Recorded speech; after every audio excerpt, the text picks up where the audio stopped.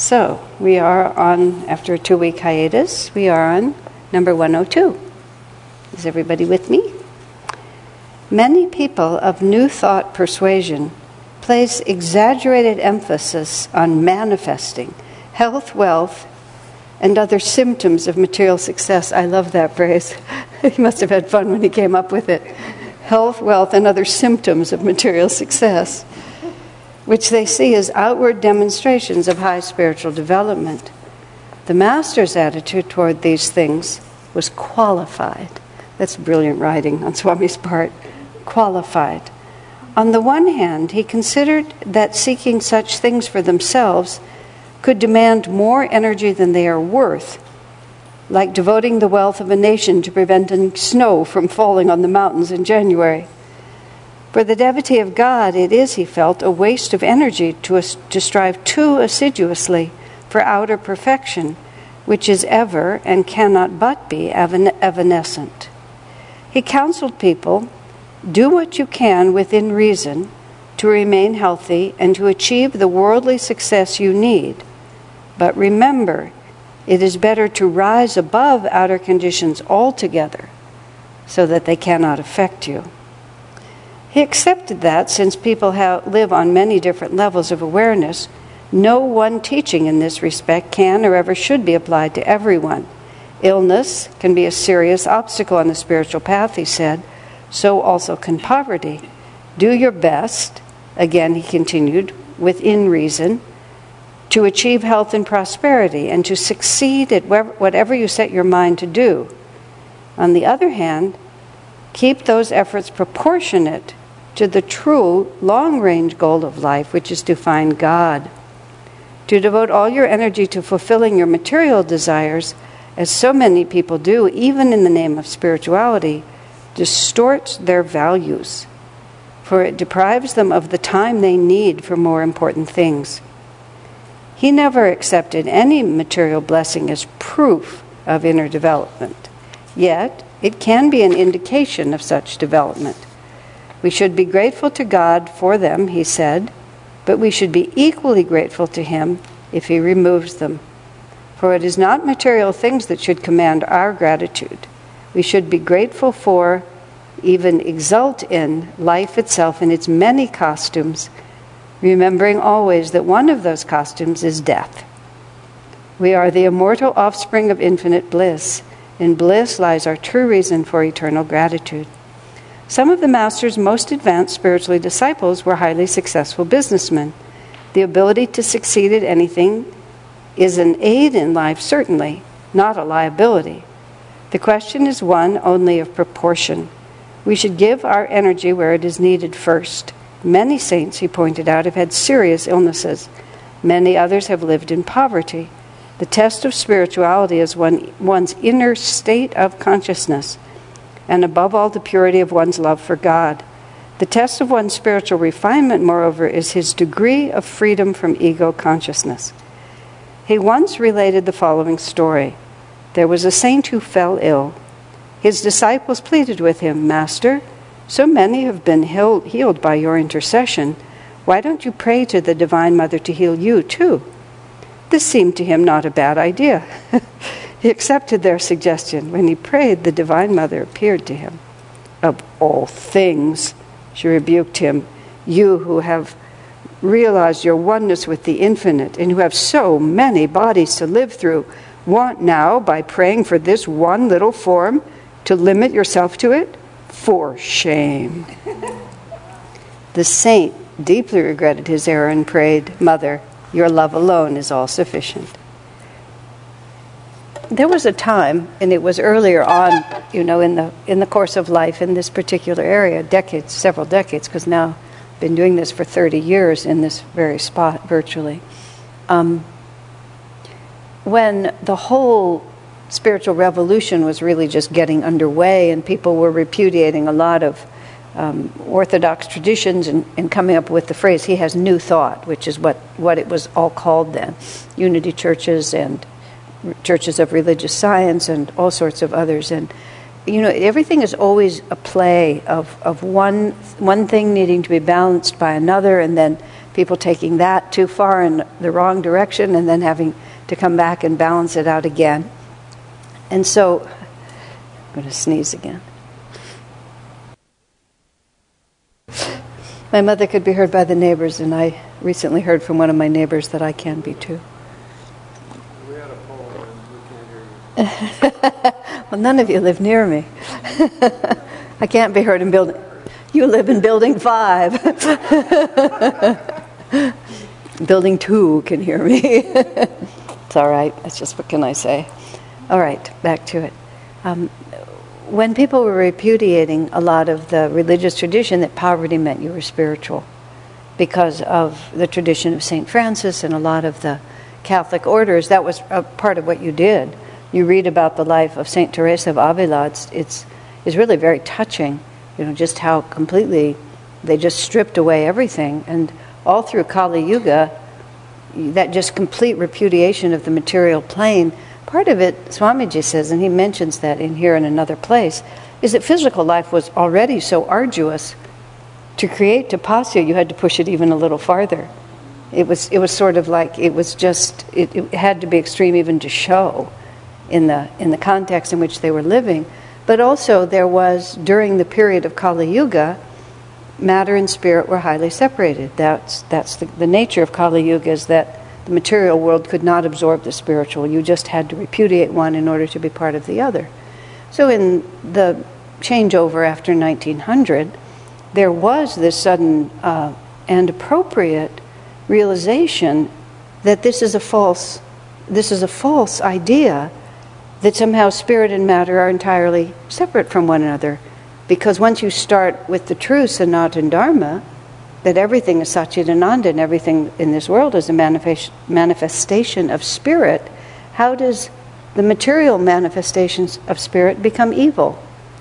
And why is it so necessary to be so against it in order to consider yourself to be a spiritual person? You could see how it starts out that way. Also, all power is the same power. Everything is Kundalini energy. Everything is attunement with being able to use the force of the universe. So as he comments in here, many of Master's disciples, several of Master's disciples were self-made businessmen, highly successful millionaires even. And he said it's not, to be able to succeed necessarily means that you have a lot of qualities in place that are also helpful for you spiritually. Determination, willpower, concentration, self-mastery, to be able to persevere, energy, intuition. And if you're applying all these to making money, it may not be as the same as applying them to realizing God, but if you know how to apply them, then when your goal becomes different, you'll know how to do it. Like Ramakrishna said about the actors and the dancers in Girish Ghosh's theater troupe that were considered low caste, but he said, right now the God they worship is music and art, but they know how to worship.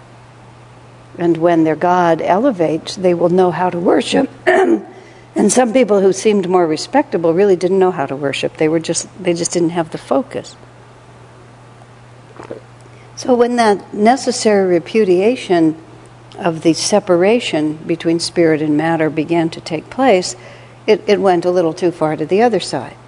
And so then there was this thought, well, if poverty is not necessarily pleasing to God, then let's be wealthy. And this whole sort of beginning to think, how can we be instruments of this power to become masters of this plane? And Swami Kriyananda, that's also a true teaching. Swami wrote the whole course, Material Success Through Yogic Power. Yes, is that what it's, Success and Happiness Through Yogic Principles.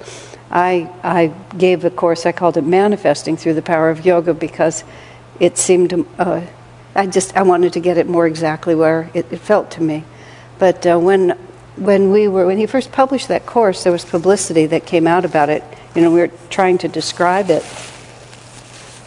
And he was asked, Swami himself was asked, what's the difference between your course on prosperity and I think it was Jerome Robbins or someone who was very popular, Tony Robbins. What's the difference between your course and his course? Swamiji was asked. Swami's answer was very interesting. I am the disciple of a great master. That's how Swami answered the question. Yeah, and it was a very interesting, he often spoke about how master would just make a statement that required a huge intuitive leap, and then you would have to go back and sort of figure out, what were the steps between the question and the answer he gave. And that was a marvelous one like that, because what Swami was talking about there in his Material Success course is that he was talking about how to master the material plane by mastering the spiritual plane, because the higher reality has control over the lower reality. And so many people figure out how to master the material plane essentially from the level of the material plane, how to negotiate, how to dress, how to stand up for yourself, various things like that, which are not necessarily wrong, but they're not working from the level of being a disciple of a great master and having access to the power of the universe and then directing it however you may choose to direct it. In fact, we had fun with that description of the course going from there, talking about how India used to be the wealthiest country on the planet, the wealthiest civilization on the planet. When Marco Polo went to India, however many centuries ago that was, and came back and talked about the wealth of the Maharajas and the gold and the jewels and the Taj Mahal and so on, people simply didn't believe him. To tell a Marco Polo became synonymous with telling a tall tale that couldn't possibly be true. But eventually, the British discovered that in fact there was enormous wealth in this country, that country, and they moved in and took it. And England gradually became very wealthy, and India gradually became very poor. But when we were talking about this course, we were talking about the fact that at that same time, India took the knowledge of what really made its wealth and essentially took it to the Himalayas, because it was a wealth they really didn't want the British to have, nor did the British have the insight to want it. So that whole understanding was taken to the Himalayas and just hidden there, because that was the real power. It wasn't the gold and so on were just symptoms of that power, but it was the real power. But then Swamiji, as a disciple of Babaji and of Master, just brought that whole energy back again to show us that spirit and matter can be united. In fact, Swamiji made a very interesting statement once, which I still don't really quite exactly understand. He said, failure is only a lack of attunement with the divine. That was his phrase. And when he said that, I said, Swamiji, I often say to people, well, you fail or succeed according to your karma, but you're saying here that, if you attune yourself properly, success will be inevitable. And he just said yes, and he never really reconciled that with me, and I've always just sort of keep that in the back of my mind. But another way of saying that is, failure is a teacher. And it's not like our destiny is, it also depends on what you mean by fail. And fail can also be a question of your own setting the wrong or the right goal, your own state of consciousness, whatever it is that you're talking about. So on one hand, we had this new thought movement, which really and still exists, about we can manifest whatever we want. And there's all kinds of different systems that are telling you how you go about bending the material world to your idea of what you want it to be. And it's actually a very interesting line that we're walking, because there's a story of Swami Vivekananda, which is a very interesting story in this context, when a devotee or person who came to one of his lectures came up and said to him in a very weak way, I want to realize God. And the story is told that Vivekananda said to the man, can you lie? And the man said, oh, no, sir, I would never tell a lie. He said, can you steal? He said, no, I would never think of stealing. he says, well, before I can teach you about God, I want you to lie so convincingly that everybody is fooled and steal so effectively that you never get caught.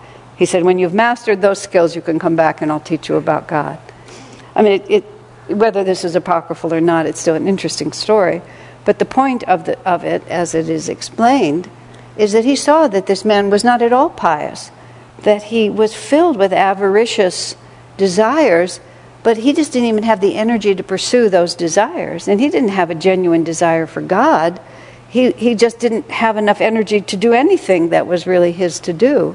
And Vivekananda saw that until he manifested enough energy, which he would only get motivated for his selfish desires, there was no possibility that he could come and really find God. Now, I presume it's an apocryphal story, but it's an interesting one in any case. And in that same context, when you read in the Bhagavad Gita commentary of Swamiji's, when he's talking about the gunas, tamasic, downward pulling, contractive energy, rajasic, just activating energy, and sattvic energy, which is elevating energy, and how all of us are a mixture of those three gunas, and that to balance our consciousness, we have to overcome tamasic energy with rajasic energy and then gradually make that sattvic, and then transcend the gunas altogether. But we have to do it first by gaining mastery over the gunas, and only when we have mastery over them can we go into the stillness.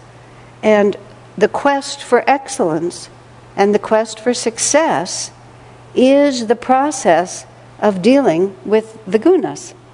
Because if we watch ourselves and see what causes us to either succeed or to fail, it's almost always some aspect of tamasic energy, which is holding us back, or rajasic energy, which we're not able to direct properly, that causes us to make bad decisions, to not work hard enough, to not have intuition, to become afraid, whatever it might be.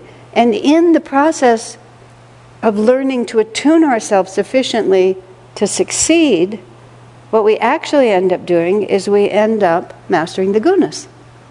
And then when we master the gunas, then we have really succeeded. And this is why, in my life with Swamiji, excellence was expected. He didn't really, but excellence was not externally defined, but it was defined by the determination of your own effort and how clearly and dynamically you worked with yourself, not some measurement or grading on a curve or something. I was talking about one of our school plays that Swamiji came to see, and it was a very well done production. But not every artistic choice was in keeping with Swami's taste. And at one particular point, he raised it, or I think I raised the question about, what did you think about such and so song? And he said, it's not the decision that I would have made, Swami said.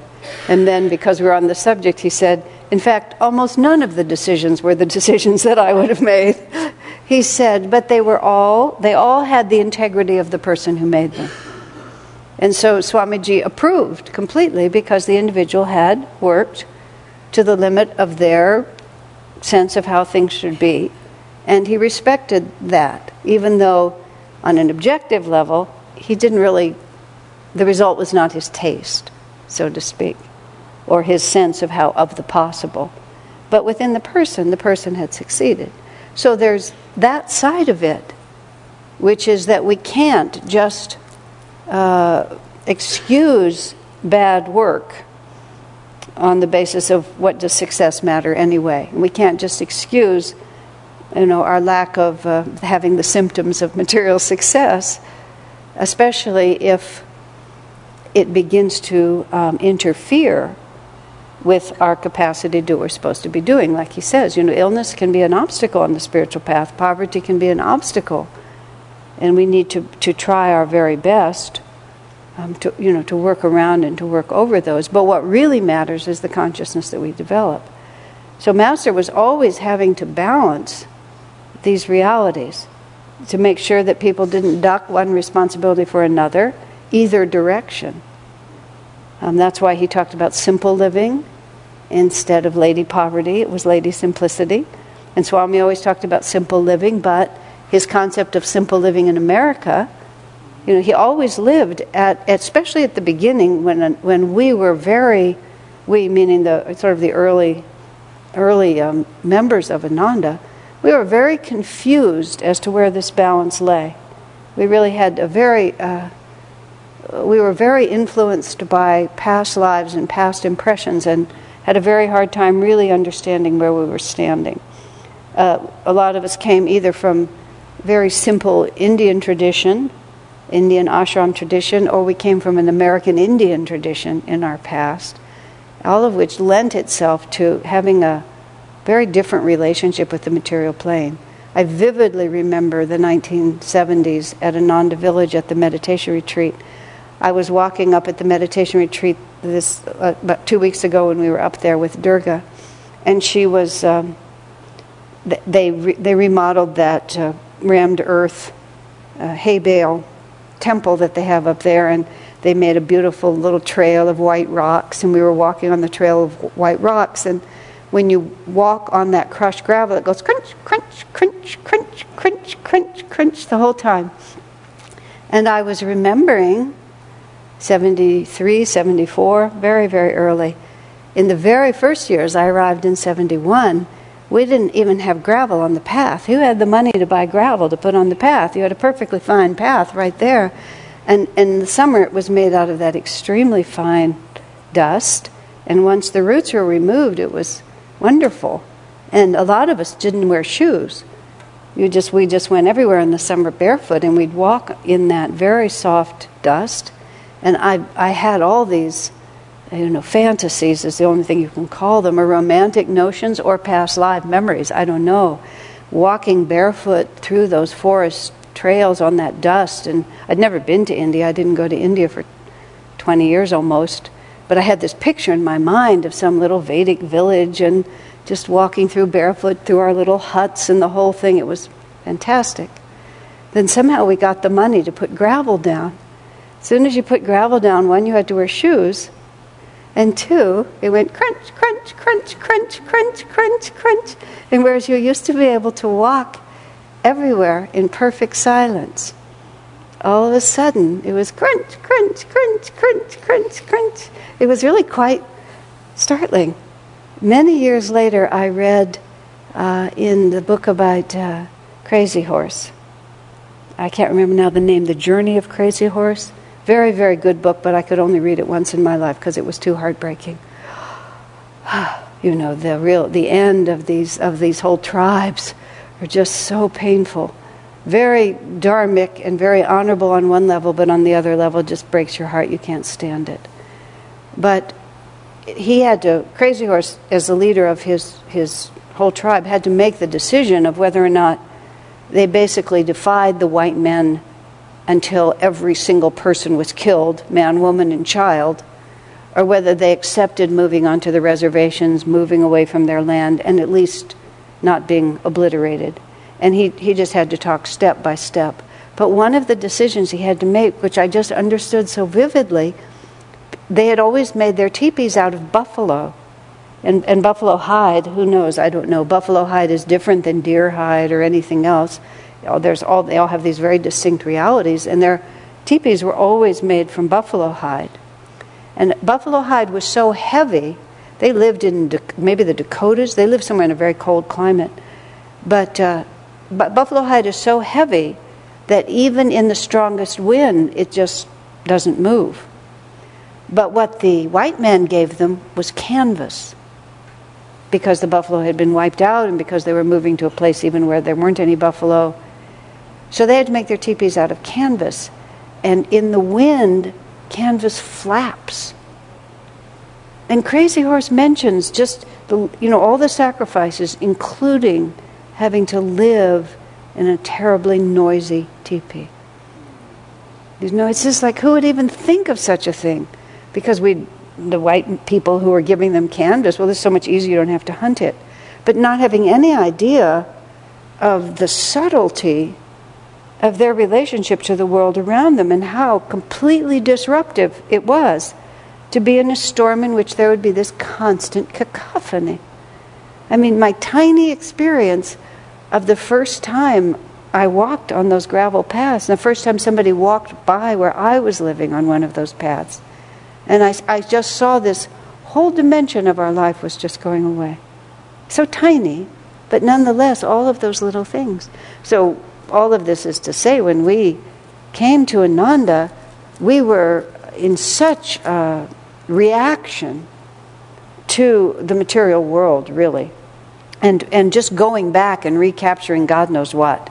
It was a very interesting little bubble of time with a little tribe of people, that little crowd that was my tribe that all arrived in the early 70s and mostly just stayed through to the end. We were, Swamiji had to work with us because we were very Franciscan and just we had a wholly different thought, and he knew that wasn't what we were doing this time. And so at his own level, comparatively, Swamiji was always living a couple of castes above the rest of us in terms of what simple living was to him. And it took me a while at first to figure this out, because he had a whole house, he had his own kitchen, he eventually had a bathroom inside his house, he had a generator so he could have an electric typewriter, and various things and then he moved to the house, the Crystal Hermitage house, and it was just all so much more than the rest of us had. And so for some people, they felt very judgmental of Swamiji on that basis. He was always so certain of his own reality, he never paid any attention to it, except to try to help us to understand. But I gradually began to understand, simple is in the one who's doing it. And Swamiji's life was more complicated and operating on a much higher level than the rest of us. And what was simple for him was more complex than what was simple for me. What was simple for me was a trailer so small that I could touch the sides and I had to energize with my arm bent. You couldn't actually go like that. You could only go like that. All of us who energized it, inside our trailers, we usually tried to energize outside, but it was strange when you were outside because you were used to doing that. You couldn't quite do them because you'd smash your hand into the top. But for me, it was just like nothing at all was simple. That's what I wanted. I felt very comfortable in that, and I didn't really, more than that wasn't simple for me. It became quite complicated and confused my mind. But Swami could move through all of that. And he had to just gradually awaken us to where we were and what we were really supposed to be doing. That's really one of the arts of the spiritual path I've really learned over many years is to know which incarnation you're in. Because a lot of times it's not like your inclinations are wrong, they're just not appropriate for the moment. So we have these memories from some, you spend a whole incarnation striving to succeed in a certain way, you naturally have that certain momentum, and when you have shifted into something else, it sometimes takes you a while. Relationships get confused. You just don't know. I always use the phrase, you have to be able to tell the difference between karma and dharma. Because you may feel it like a karmic flow, but you have to decide what's really appropriate for this life at this particular time, whatever it might be. And Swamiji basically had to explain to us that being impoverished was really not appropriate for this life, that we really needed something else. However, the other side of it is all of this belief that the symptoms of material success are the same as signs of spiritual development, because it's an untrue teaching. And the other side of it that I had to face a lot when we first were starting in this area where that influence was very, very strong. Because when Ananda arrived here, it was just a different time. 30 years is really a long time, especially in a movement like this one, which is really just making itself felt.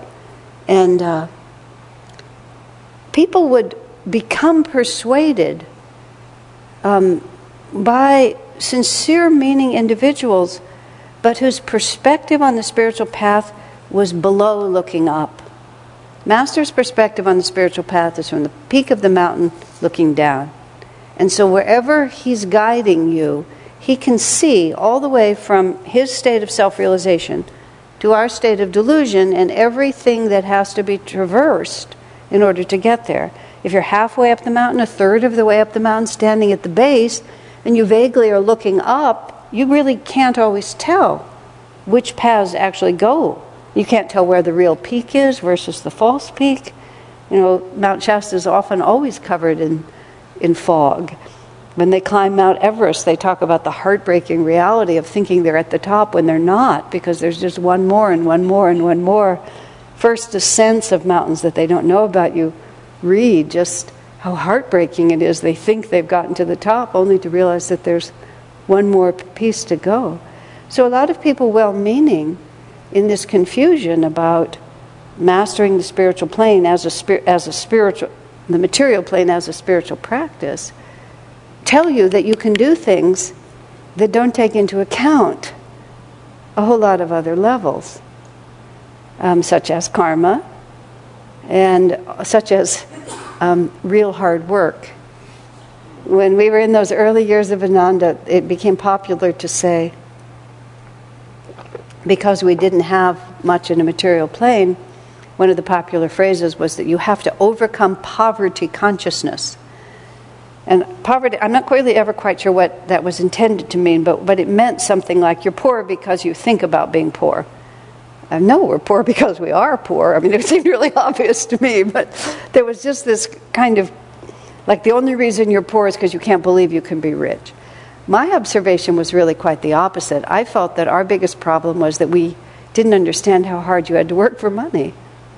I felt that what we actually had was little rich kid consciousness, which is that we were just accustomed to having, in most cases, our parents. Somebody else had worked really hard, and we had a comfortable life. And we just did not have the real connection between how much it really took to have what we wanted. Swamiji understood, and he was always working 100 times harder than the rest of us, always, because he knew what kind of energy was required to manifest.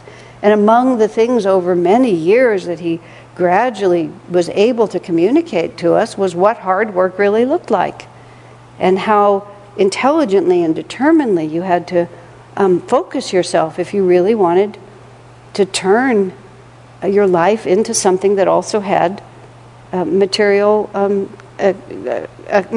success quality to it. A friend of mine who put himself through college, who put himself through college, he talked about how different his relationship was to what he was experiencing, to his education, than the people who somebody else was paying it for. Because he said every single unit of credit to him represented so many hours on a building site or in a garden or, painting a house, doing something. And every class he took was so many credits, and that was so much work, and he knew exactly how many hours he had to spend and when he would have to spend it to have it. And he watched other people just being very casual about what they were doing, because to them there was no relationship between their own effort and these units of work. But for him it was exact. And he put himself through and came out with no debt, but he worked extremely hard every step of the way to get there. And that's the benefit of trying to use your energy to master the spiritual plane, is that you get into realistic relationships. People were always, talking to Swami in ways that he was amazingly patient with, but that were just so stunningly insulting on a certain level, because he worked very hard. And people were suggesting to him that maybe if he just affirmed more, it would be easier. But what I was also starting to say is, people would come to me, and I called them refugees from the New Age. That's what they were sort of like, because they had been involved in these well-meaning, but not quite on point teachings that told them that they could cure their asthma, they could find a perfect job, they could attract an ideal mate, they could conceive a child, whatever it was, they could get a new car, whatever it was that they wanted, they could have it. And if they didn't have it, it was nobody's fault but theirs, and they just needed to do something different. They had poverty consciousness, or they weren't affirming strongly enough, or whatever it might be. But no matter how hard they tried, they couldn't always make that system work because there was a flaw in the system. And so people would come to me feeling like spiritual failures because the asthma wouldn't go away. And it was a delicate thing to sort of unravel it, because if someone's committed to a certain teaching, it's not the best idea to tell them it's a false teaching unless they're ready, or it's a flawed teaching. They're ready to hear it. But they were refugees from that situation, and you have to start over with, the ego is not in charge. That's why Swamiji's comment, all failure is the result of a lack of attunement, is a very interesting point, because we have to attune to something other than just what we think is what we want, which is going to be better. Very complicated. And what Master suggests in here, very subtle is really the word. What Master suggests in here, that rather than putting too much energy in trying to make our conditions, it is better to rise above outer conditions altogether. And then here we are. Everything is two-sided. So let me just think what... Yes, many people live on many different levels of awareness, so no one teaching in this respect can or ever should be applied to everyone. I remember Swamiji giving two people in our community, one of them was me, completely opposite advice. Me, he told to calm down, not work in such a frenzied manner. And to someone else, he basically said, work, work, work. It was just everybody. Me, he wanted to work more centered. The other, because my problem was not so much tamasic energy as rajasic energy running wild that needed to be tamed, to be made more sattvic. To another person, they just needed to get moving.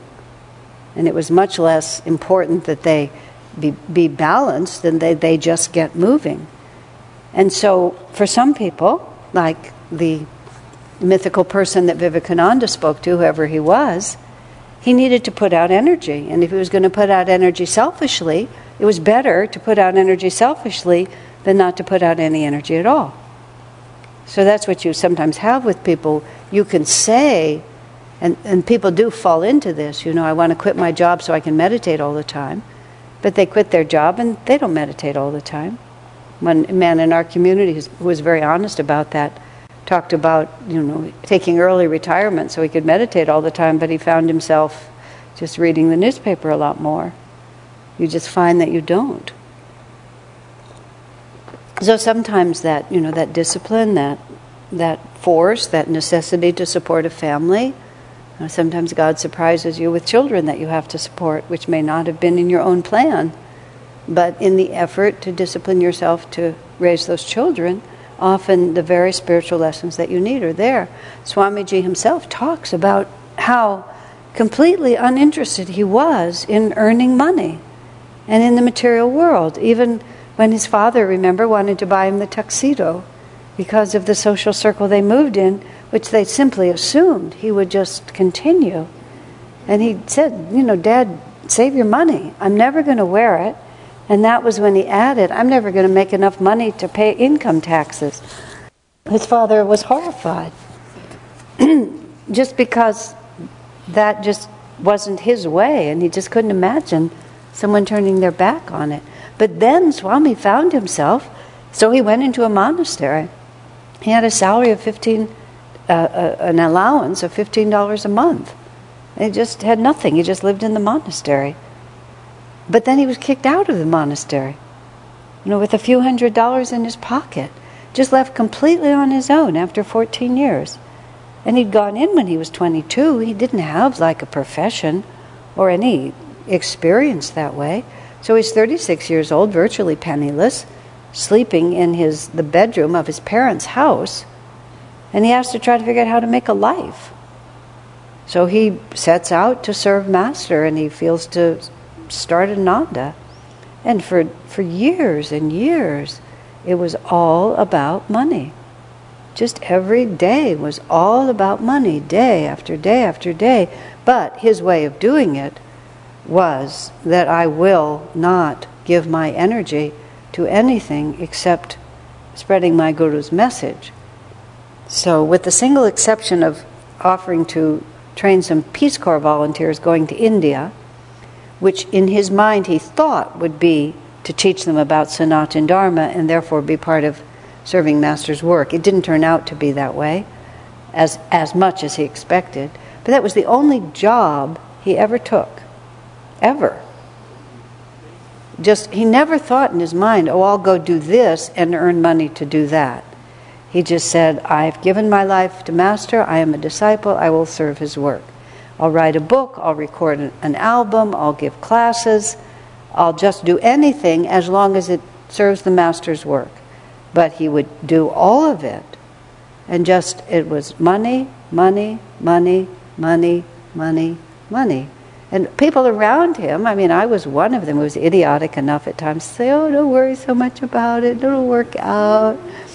But he knew it would work out because he was going to do it. We were always telling him to be more spiritual. It was a matter of great annoyance to him. Many people who didn't last at Ananda, he said it was a matter of such annoyance to him because they would lecture him on not being so materialistic. Just trust God more, just follow the flow. You see it'll work out. And he would work and pay the mortgage, and it worked out for them. And he was so annoying to him, but there was no choice. And they were able to say, see, it worked out. I just went to the river and I still have a place to live. And it was quite a circus for a long time. And Swami, he often said to Divine Mother during that time, I have no interest in this. Why are you making me all the time think about earning money?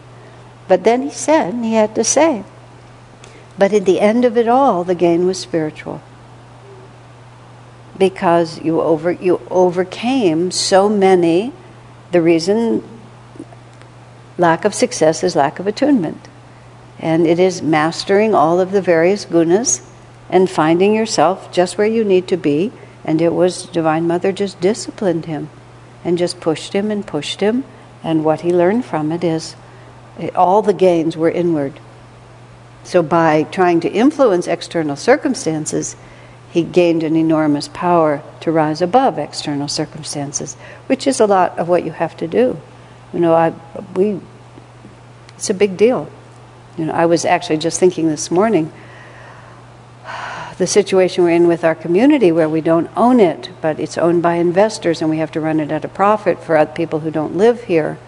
And the real estate bubble that we're caught in and the escalating rents and just the living nightmare of it.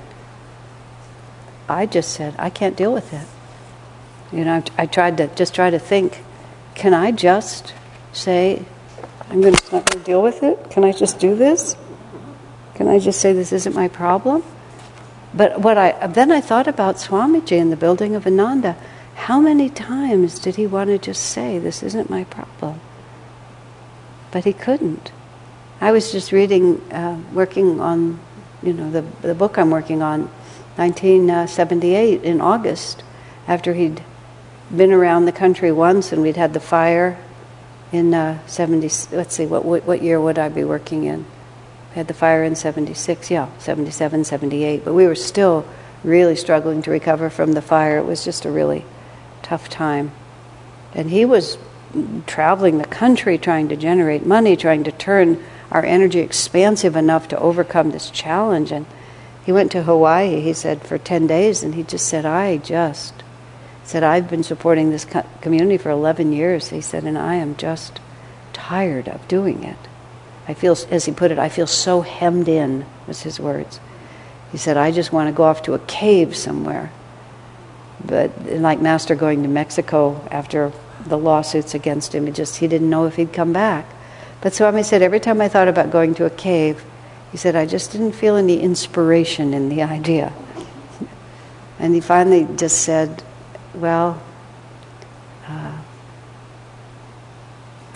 Master has lots of disciples who can meditate, he said, but he doesn't have that many disciples who are creative as I am in their service to him. And he praised me for the creativity, so I'll just give this life to him and use my creativity to serve him. He said, when I thought of that, it wasn't so hard to come back. But, it's just, I saw him many times. He just got so, as he put it, he wasn't, when he came back from the tour at the end of that year, he went into seclusion. He said he wasn't tired, but he was tired of, is how he put it. And then, there'd be sort of a long fill in the blank, and he would drop out for a while because he was tired of, and he had to just recover and pull his energy back. But he never stopped. But it's important for us to understand that kind of discipline is not effortless. That's a deliberate choice. And the Wake movie on Master was very helpful because so much of Master's life has been whitewashed. The benefit of that movie is that they brought out a lot of the struggles and the betrayals and I'm going to go to Mexico and I don't know if I'm coming back. I'm going to go to India and I don't know if I'm coming back. I've kind of had it with you people. He said in India he went to India in 1935, 36, and he said he was sitting under a tree and somebody just poured rupees into his lap and said, if you stay here, we'll build a temple around you and we'll do everything for you. He said back in America, he had to buy the property, pay the rent, pay the taxes, and support all the monks and nuns. It was just, nobody did it for him. In India, they all did it for you. In America, he was expected to do it all, in addition to everything else. And after a while, sometimes, just like Swami said, he felt so hemmed in by all of that. So these are just, all of these realities all have to be balanced. And interesting, you see our line of masters, they all worked hard for money. Masters, it's a long story. Masters is a very long story about working hard for money. And when you read, which we don't have access to mostly, the letters between Master and Rajasi, tremendous amount of that is Master just explaining to Rajasi what he needs the money for this time. Just over and over, endlessly. You think about, Rajasi was there, but it wasn't so simple. Because Rajasi had his whole other life in business and so on he had to sustain. He just didn't hand, all his assets over to Master. It was a constant balancing act between them. Rajasi was Master's Rajasi, but the $1 million gift that didn't come, I think, until after Master had passed or just before Master had passed. All those years ahead of time. He had to work so hard. See, there's an interesting fact, isn't it? Material success through yogic principles. Wow, that was a long and rather impassioned speech. So let's take a little break, and if you have any questions afterwards, we'll do them. That was like number 110. Okay. All right. Then we shall gallop onward to number 103. Oh, this is such a dear story. I suspect the Master was showing me, amusingly enough, another aspect of the above teaching one day. It was after a luncheon guest had left and I was sitting alone with him at the table. Idly, he tried to flip a fork into an empty glass by striking downward on the curved prongs. Several times his attempt failed, but he persevered. On about the 5th try, the fork finally went into the glass, which broke. The Master looked at me, smiling almost like a child. "But it went in," he said, as if proudly. He seemed to be telling me that whatever one sets his mind to, it should be carried through to completion, even if in the process the glass gets broken.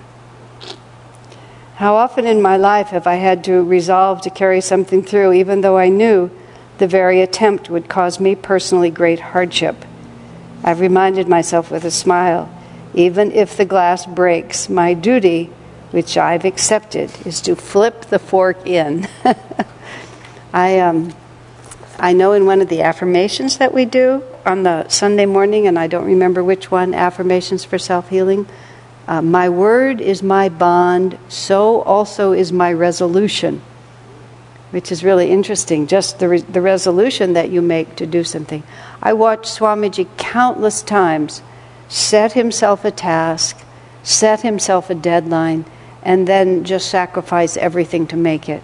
And I at different times, to his great annoyance, would try to mitigate the commitment, feeling like he had made a promise to nobody but himself.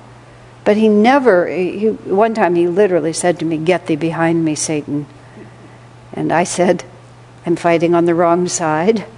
He said, "You are," very seriously, "you are, and I don't appreciate it," was what he said. which is here he is, he says, I'm trying to put out all this willpower, and you're trying to tell me not to. Where is the right side of this issue? But if out of the kind of womanly concern for the almost the motherly concern, oh, you're working so hard, dear, you don't have to work so hard, don't strain yourself. But that's not at all what he wanted. He wanted commitment from people to understand that if he'd set this as his resolution, he was going to do it. And of course, that is also what gives you the power to accomplish. Swamiji on many occasions would say, if I said I'm going to do something, I'm going to do it. Just like that, regardless of the inconvenience or the difficulty, because otherwise your own words don't have power. Because you can just say anything you want, and then what will happen? Swamiji was extremely exact with language, and it was very interesting to me. It came up because I would compose letters for him. He would tell me generally what he wanted to answer, or I would know what he would want to answer, and I'd write a letter that he would sign. So I had to say exactly what he would say, and I wrote this in my book about Swami Kriyananda. He really trained me to write letters, and one was to be absolutely truthful, because if you're not truthful, you have no power. So someone sent us poetry, as people do, they would send him things. I said, thank you for sending your beautiful poetry. Swami said, it wasn't beautiful. He said it was nice. He said it was lovely that they sent it. I'm glad they're writing poetry. But he said, what will you say when someone actually sends us a beautiful poem? Because now you've used up the word beautiful. And so it doesn't have meaning anymore. But it was a very powerful thought, and I've never forgotten it. You have to tell the truth. You have to have your words and your resolution actually resonate with the power of the universe, and you can't just throw them away. That's why exaggeration is really a very, very serious spiritual issue. Even if you're just exaggerating with wild enthusiasm. It's like if you get in the habit of everything is always bigger than it actually is, then what are you going to do when something really big happens? The Swami always loved the cartoon where there's you're sitting in the Megazop studios, and somebody says, I think the script is colossal, magnificent, and he said, you don't like it? Because everything is exaggerated. What do you really mean? But above all, you have to train your will so that when you say that you're going to do something, you're really going to do it. And it gets you really careful. And on occasion, sometimes I've accidentally said I would do something, and then there I was, stuck in the enthusiasm of the moment. Oh, you're sick at home, I'll make you carrot juice all week. Oh, rats. Now I have to make them carrot juice all week. Why did I say that? But once I said it, I have to do it. Once you impulsively say it, you have to put your energy behind it.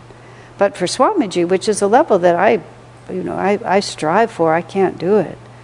Even if he himself personally resolves and there's no external policing agent, but he would always joke. He always called himself lazy, which is a very weird word to apply to him. But he would always, I have to finish this book before I go to Denver. I have to finish this before I go on vacation. I want to finish this by the end of the week. It needs to be done before the classes start. And then he would just finish it before the classes start, just whatever it would be. Sometimes when he was working, I remember once when he was determined to finish editing this book before we went on a holiday, which was a valid thing. He got up at 3 a.m. and worked till 11 at night. And in his pajamas, Swamiji had a very fine collection of silk robes, because he said, this is my going to work clothes. Because oftentimes he'd get up and start working while he was still in his pajamas, and sometimes it would be 3 or 4 in the afternoon before he stopped enough. So he liked to have colorful, attractive robes because he wore them so much. It was sort of a joke, but not really. It was his one indulgence a lot of the time. Because it was true, you'd come over at 4 in the afternoon sometimes and he'd just still be there, because he'd just been putting his mind to it. So it's just like, and even if you break the glass, also in his particular case, because of the power with which he worked and the impact on the universe that his energy had, often there was be a counterforce. When he was really determined to make something happen, there would be a tremendous counterforce to it.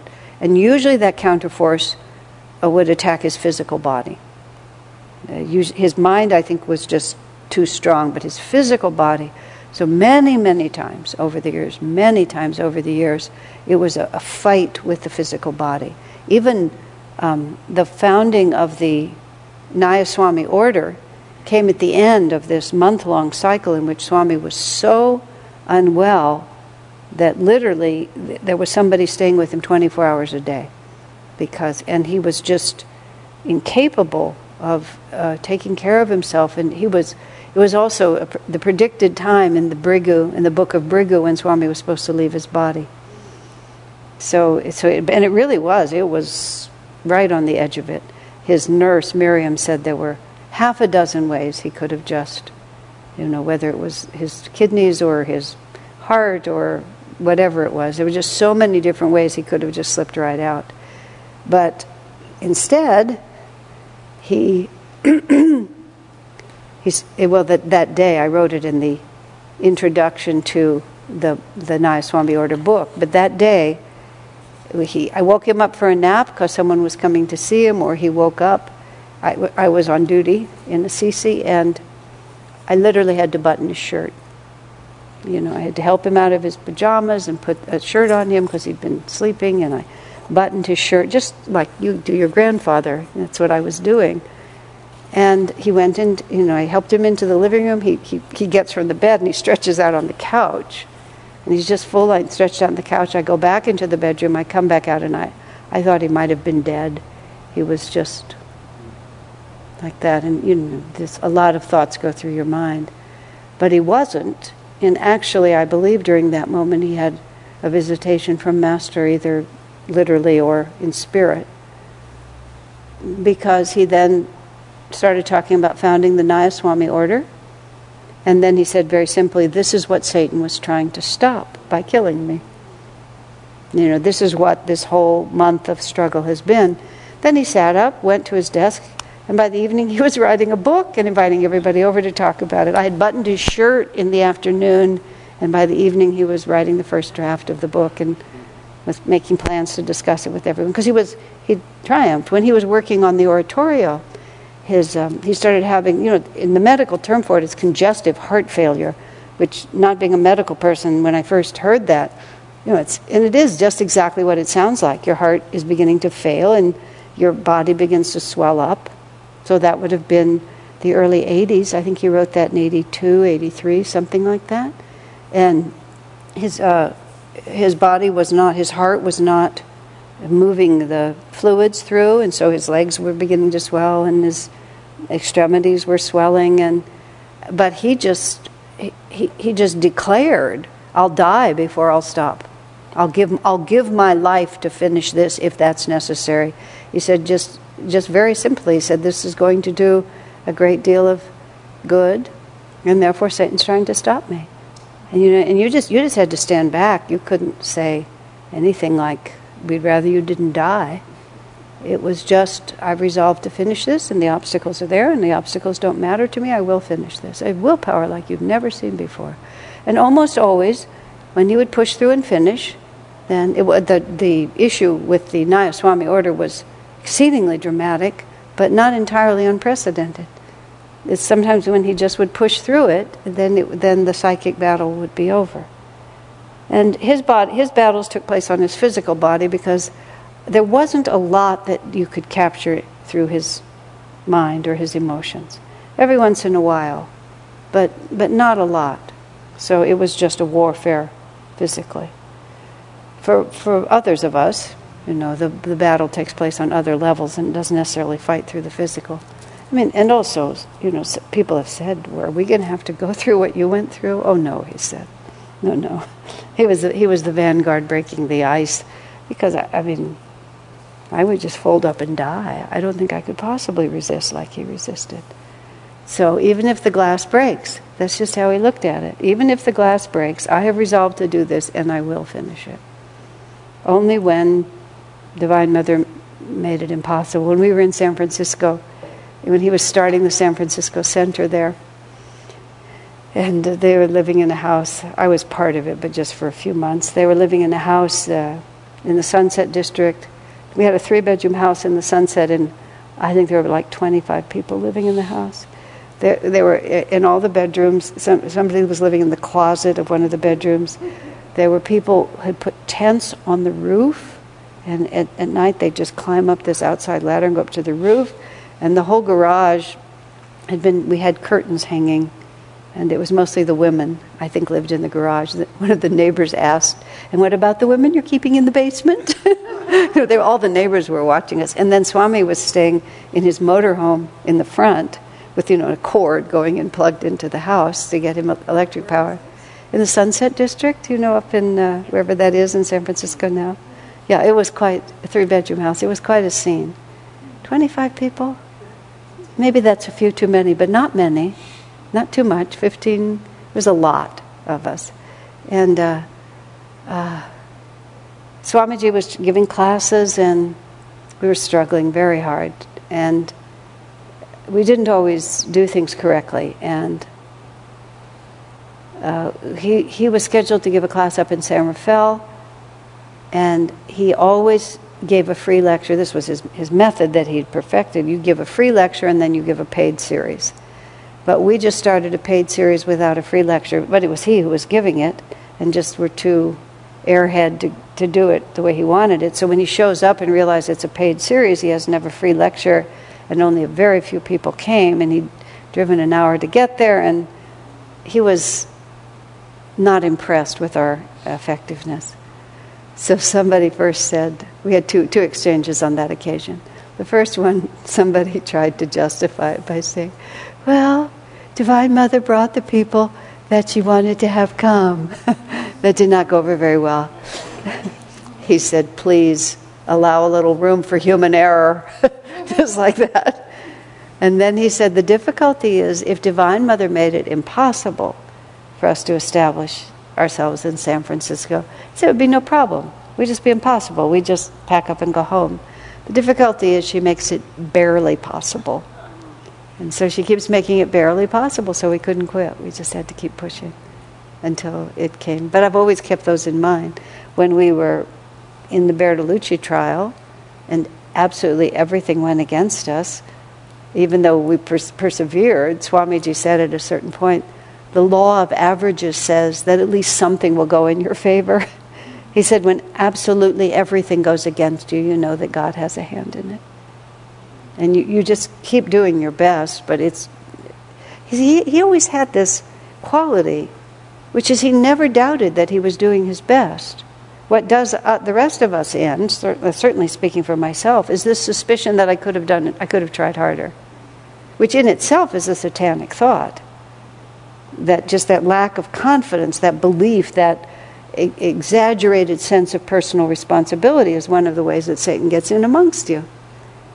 But having doing that, it's harder to surrender to God's will because you believe that it was really my fault. But Swamiji never had that. He never had that because my word is my bond and so is my resolution. If I say I'm going to do it, I'm going to do it. And so if it doesn't come out the way I expect it, I'm at perfect peace because I know I've done everything I could.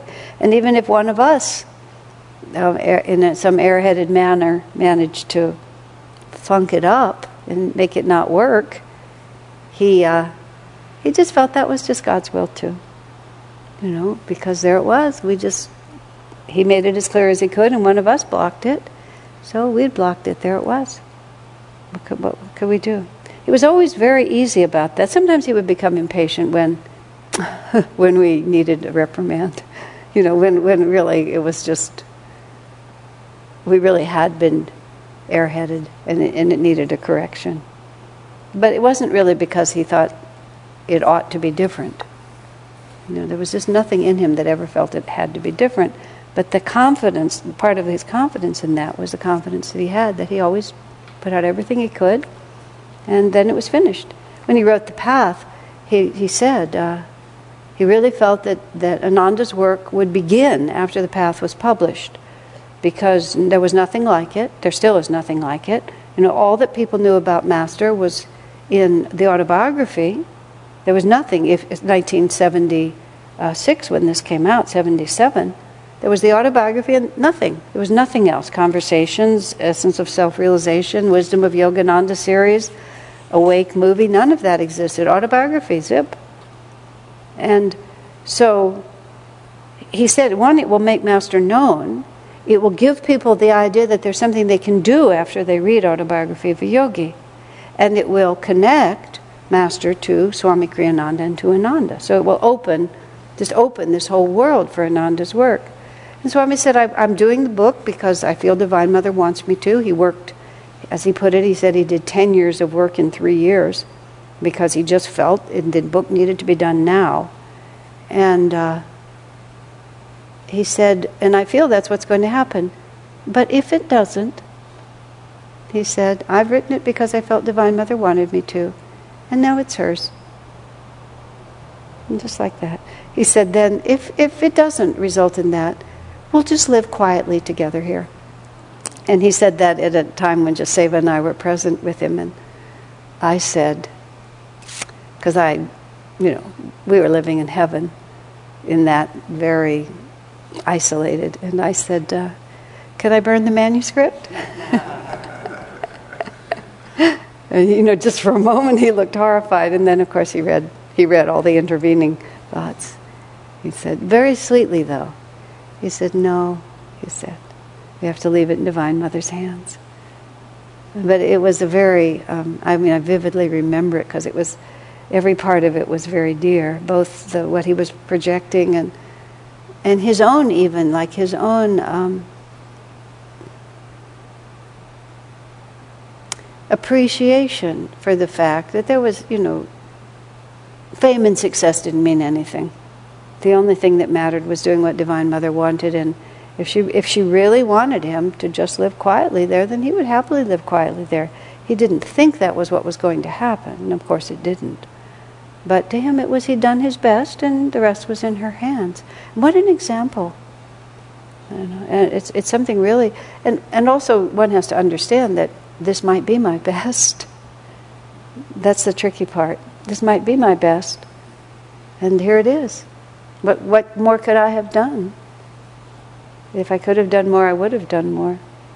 Very, very subtle. Doesn't leave a lot of room to waste your time worrying about things. Easy to say, harder to do is what I've found. I can say it philosophically, but it's one of Satan's better tools. I just wanted to go back when you said that, I guess it was many times Swami would do something and then his body would be attacked and negative forces. Is that something, I guess I didn't get all that. What's the cause of all that, or is that something that would happen? We had this discussion after a group of people went to Italy and were going on a pilgrimage there, and especially they were talking about Padre Pio. And Padre Pio had lots of visitations from the devil in visible form. Demons and animals and just, the devil came and beat him up on a regular basis. And it was very weird. And other people in that tradition would have, the devil would fight with them. And so the question was asked, does that happen to us? Does that happen on our path? And it's a very, Swami never talked about devils like that, but I've been there on more than one occasion when I certainly felt that there was some incarnated reality. And later in this, Master talks about astral devils torturing his knees. And he talks about little demons, little imps and demons that he could see. It's a couple of entries further. He could actually see them incarnated, torturing him. And people's negative thoughts, I can't remember the exact detail, but somewhere people's negative thoughts taking a particular form, a little monster, a dark monkey or something, just coalescing in that form. I remember once when Swamiji was working, this was toward the end of his life, when he started working on Yogananda for the World, that book. And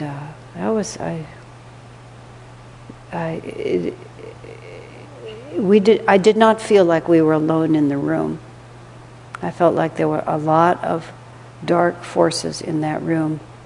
Even every time I picture it, I mean, it was his downstairs office lit by electricity.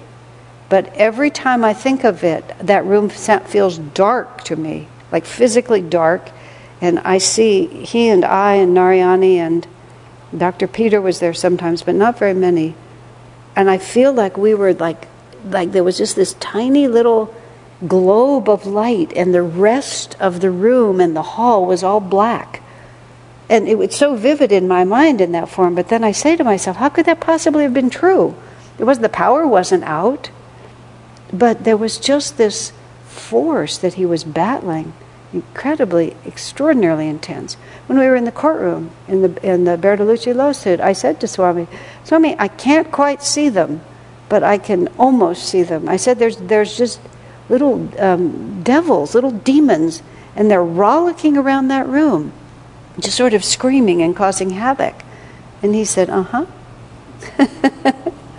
yeah, and they just were.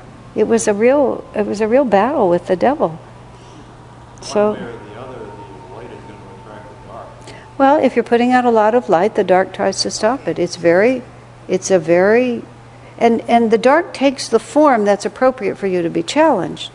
The form that may be challenging for me is, maybe I'll just read another chapter of my novel before I'll get to work. Well, I've been up since early. I think I'll take a little nap. Or I can't really do this today because I need to go do that. Just little things like that. I don't warrant actually incarnated devils. Yes? Just one way I've observed it in my own life is almost every time, if not every time, I've gone up to Ananda Village, in the process of trying to get up there, something has happened to make me almost not want to go, or wonder if I should go, or wonder if I'm able to go, or something like that. And often it would resolve very dramatically, pretty much the instant I got there. Well, and it happened enough that it really kind of felt like there's something that's particularly watching this and going, I don't want more people going to that place. That place is too good. Don't want to. So, it's obviously a lot smaller scale than what Swami was going through. But it's the same again, like Nishkama said, if there's a lot of light, there's going to be something around, pushing against it. It's the same size as us, so it feels big to us. That's how I feel about it. It's the one that looks big enough to deter me. That's a fact. You were talking about the court case and the courtroom, and I had the same experience there. It was so dark, and I think I had never experienced evil before. Yeah, that was exactly true. And it drove me out. Yeah. Yeah, it wasn't easy to be there. It was a really, really serious attack by darkness against light. A very, very, very serious attack. And one that took all of Swami's energy and all of ours to stand up to. It was not a small thing, and it was the making of us. You think you won it, and we didn't even win. We had a judgment issued against us. We didn't even win. But what we did is we developed the inner fortitude to overcome external conditions. So what is victory? The local papers and the public sentiment, there's a lot of enemies there that came up to express that darkness in some way. Stuff we could handle. Yeah, it was quite an adventure. A great adventure. Better in retrospect than in the moment, but definitely something that has fueled a lot of deeper understanding that would never have come otherwise. I certainly learned a lot that I could never have learned any other way, that I'm profoundly grateful for. I mean, you can't even say grateful. There's just no way to have gotten from there to here except through that particular path. I mean, these are the things you have to just keep remembering so that you get to the point where Swami was, where even though enormous willpower is still required, the element of doubt is gone. Self-doubt or doubt. He had self-doubt. God could get to him through Satan could get to him through self-doubt. That was still his weakness. Make him insecure about, not that he was working hard, but just other. So he said that himself. Self-doubt was still a way that he could be unsettled. But never to the point of really giving up, just to the point of having a low moment on his way to success. That's victory. That's real victory. Okay, great souls. We did 2 readings today. We did 102 and 103, and that was it.